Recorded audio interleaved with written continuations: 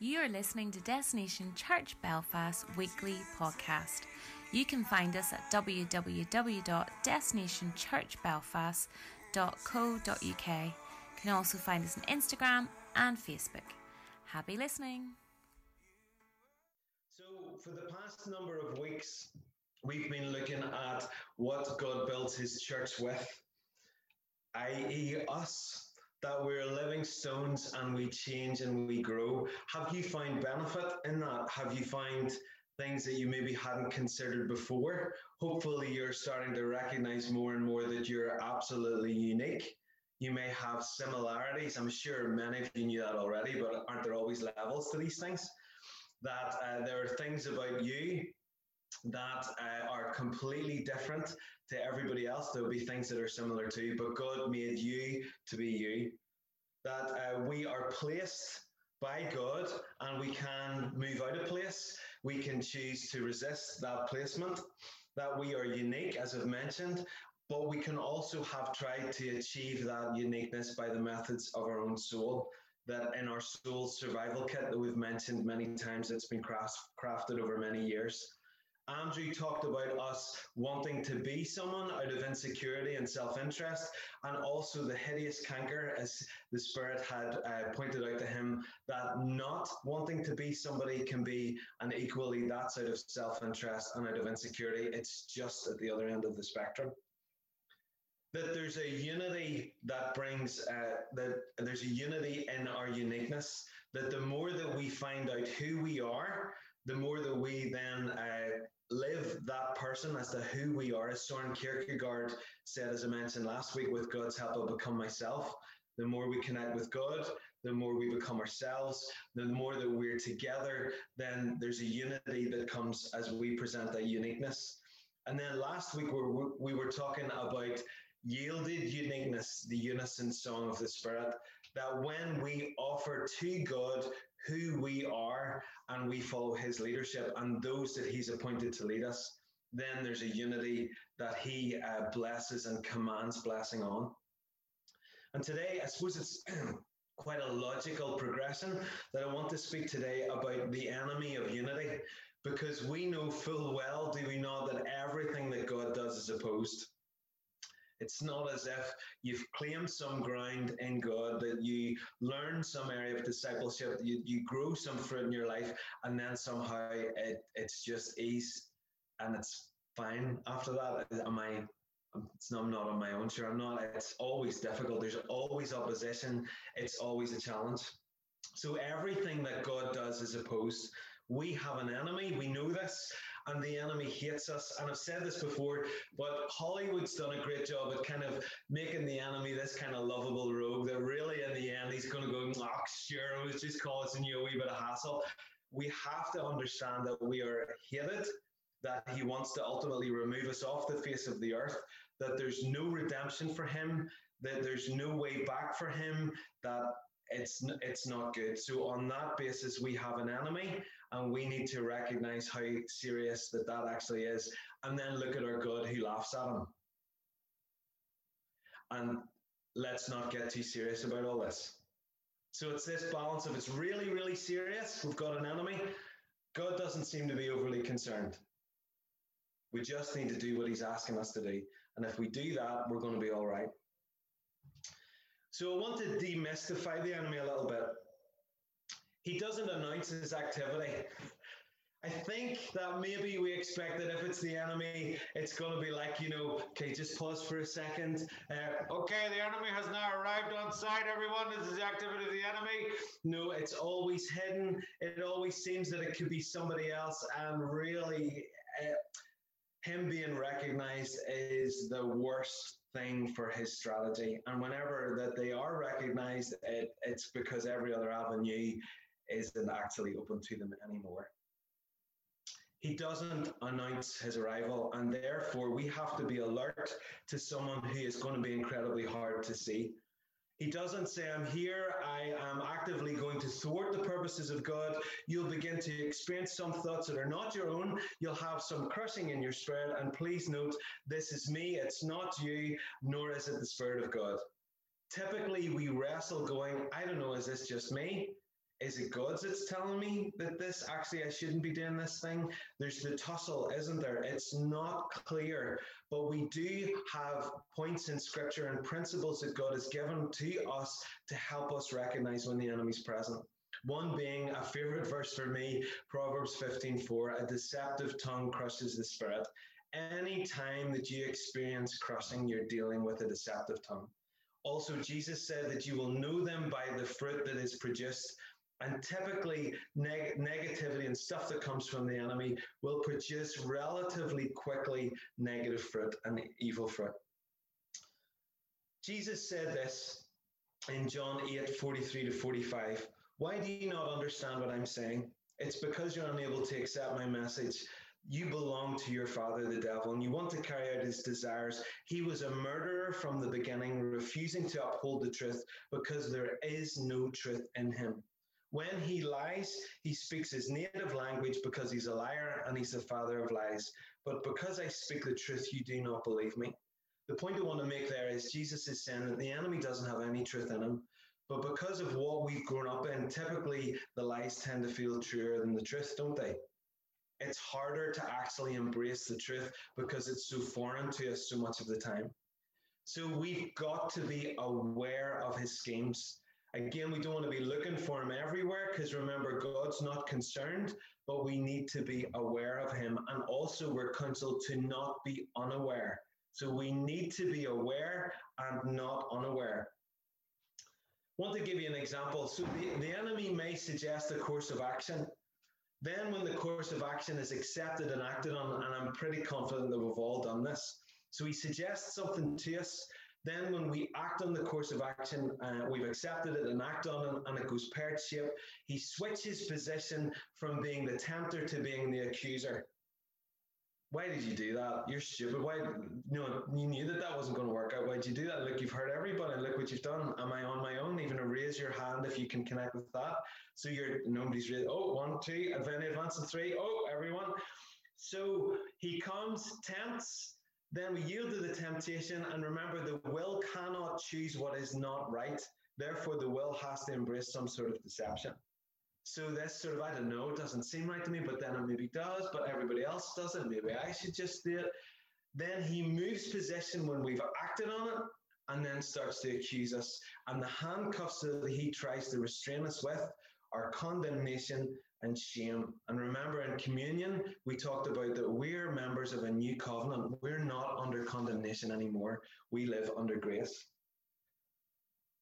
The enemy's obviously not stupid. He's an ancient creature. He's been doing this for a long time, but God is infinitely wiser and infinitely stronger.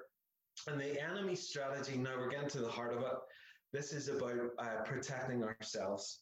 The strategy that he has is division, distance, and disunity. This is Mark 3:20-27. Then Jesus went home, and once again a crowd gathered so that he and his disciples couldn't even eat.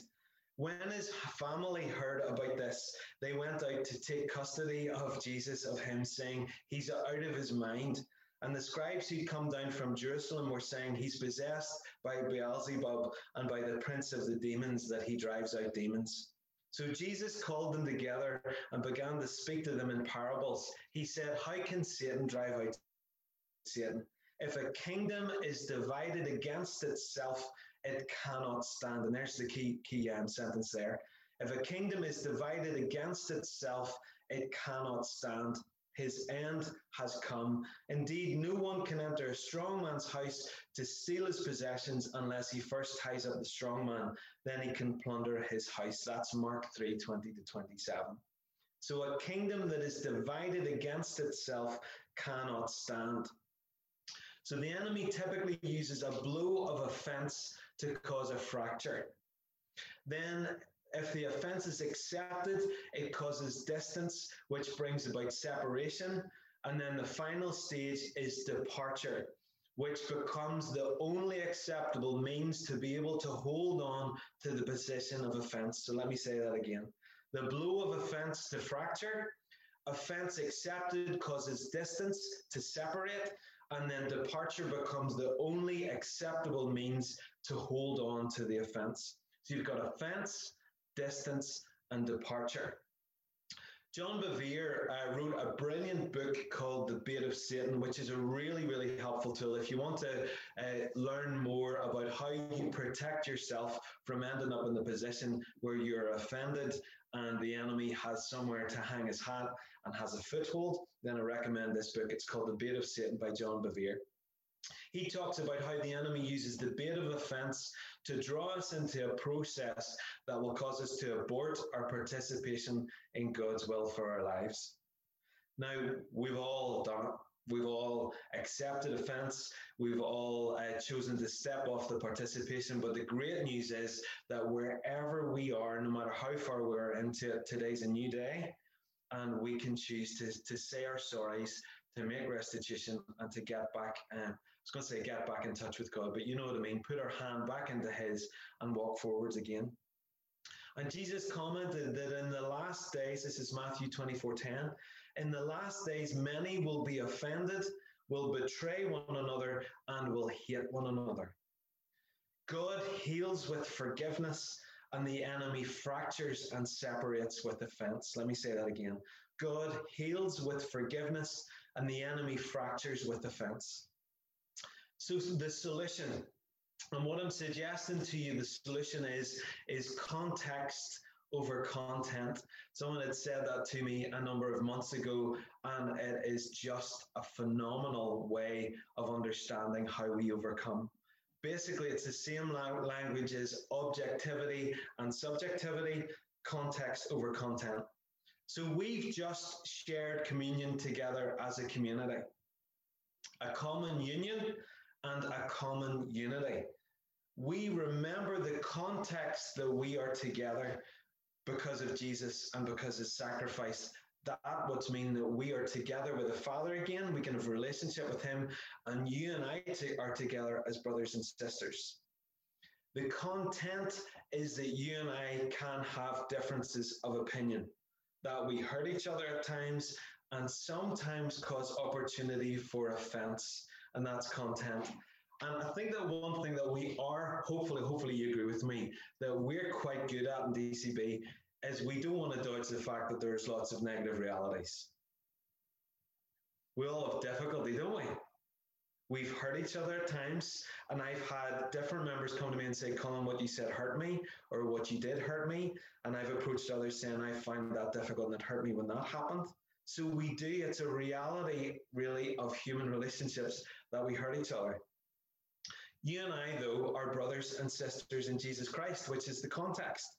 But you and I can also sometimes hurt each other and have differences, which is the content. We've always got to choose the context over the content. So a couple of examples. I'm sure you've probably got this already, but a couple of examples. So at times, husbands and wives have differences. I know, shock horror. Yes, we do, don't we? And, people just start breaking down. We do, absolutely. We're sitting in one right now. It's terrible. We experience difficulties and we experience hurt. But the context of the marriage pips the negative content of what they're experiencing. I'm saying they, obviously, because Claire and I have never experienced that, of what they're experiencing that would cause them to want to entrench a position of distance, whether that is emotional or whether that's physical, and then they depart. Can you connect with that one? Okay, the next one is obviously a family. I'll use my own context. Growing up, my brother really, really annoyed me. My mum and dad really, really annoyed me. I really annoyed them and deeply hurt mum and dad. And I was at times hurt by them. That's the content. But they're my mum and dad, and Simon's my brother. That's the context. The content has changed. We get on really very well now. We're not around each other as much, so I don't know whether there's a correlation to that. But we really get on very well. If we're around together lots, typically somebody goes for a walk at some stage. But the content has changed, but the context has not. But because we didn't hold on to the content, but we held on to the context, we're a family. We've confronted and we've healed. Circumstances are different now. You and I are called together in this place by God to be his church in DCB. we are brothers and sisters in Jesus Christ. We're discovering more of who we are on the unexpectedly, incredibly messy process and journey of discipleship that is causing wholeness within us in a way that isn't tidy, but it is. And God is pulling together the fractured part of ourselves so that we're a whole. And the more whole you and I are, then the more whole we are as a church, and the more unity that there is that God blesses. The content is the difficulty, but we are called together by God in this place to be His church, brothers and sisters together in Jesus Christ. That's the context. When we live solely to the content, we ride the roller coaster of just life, just up and down it goes. That when things are really, really good, everything's wonderful, we're all together, we're all high-fiving, it's just one big happy family. But whenever it's difficult, it more resembles hell. And we put our finger on the ejector switch. It's too hard. Boom, I'm going to get out of there. When we live to the context we're called together as God's children, we're still going to experience the hurt and the difficulty. But because we prioritize relationship, primarily our relationship with Him, and then our relationship with each other, we confront each other in loving and healthy ways. Jesus said, if your brother or sister sins, go and point out their fault just between the two of you. If they listen to you, you've won them over. But if they won't listen, then take one or two others along so that every matter may be established by the testimony of 2 or 3 witnesses. If they still refuse to listen, tell it to the church. And if they refuse to listen, even to the church, treat them as you would a pagan or a tax collector. And that's Matthew 18:15-17. And then Ephesians 4:15, instead, speaking the truth in love, we will grow to become in every respect the mature body of Him who is the head, that is Christ. And that's Ephesians 4:15. So we remain, and we find that the opportunities, i.e. the content, that could have caused offense, distance, and departure, and sometimes it still causes offense.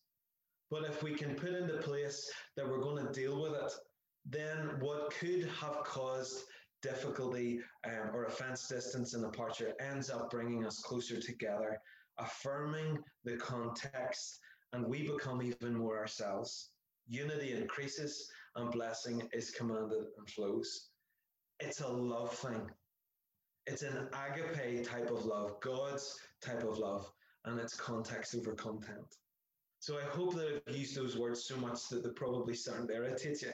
But go away and ponder this. Where in your life are you yielding and prioritizing content rather than looking at the context of what God has called you to?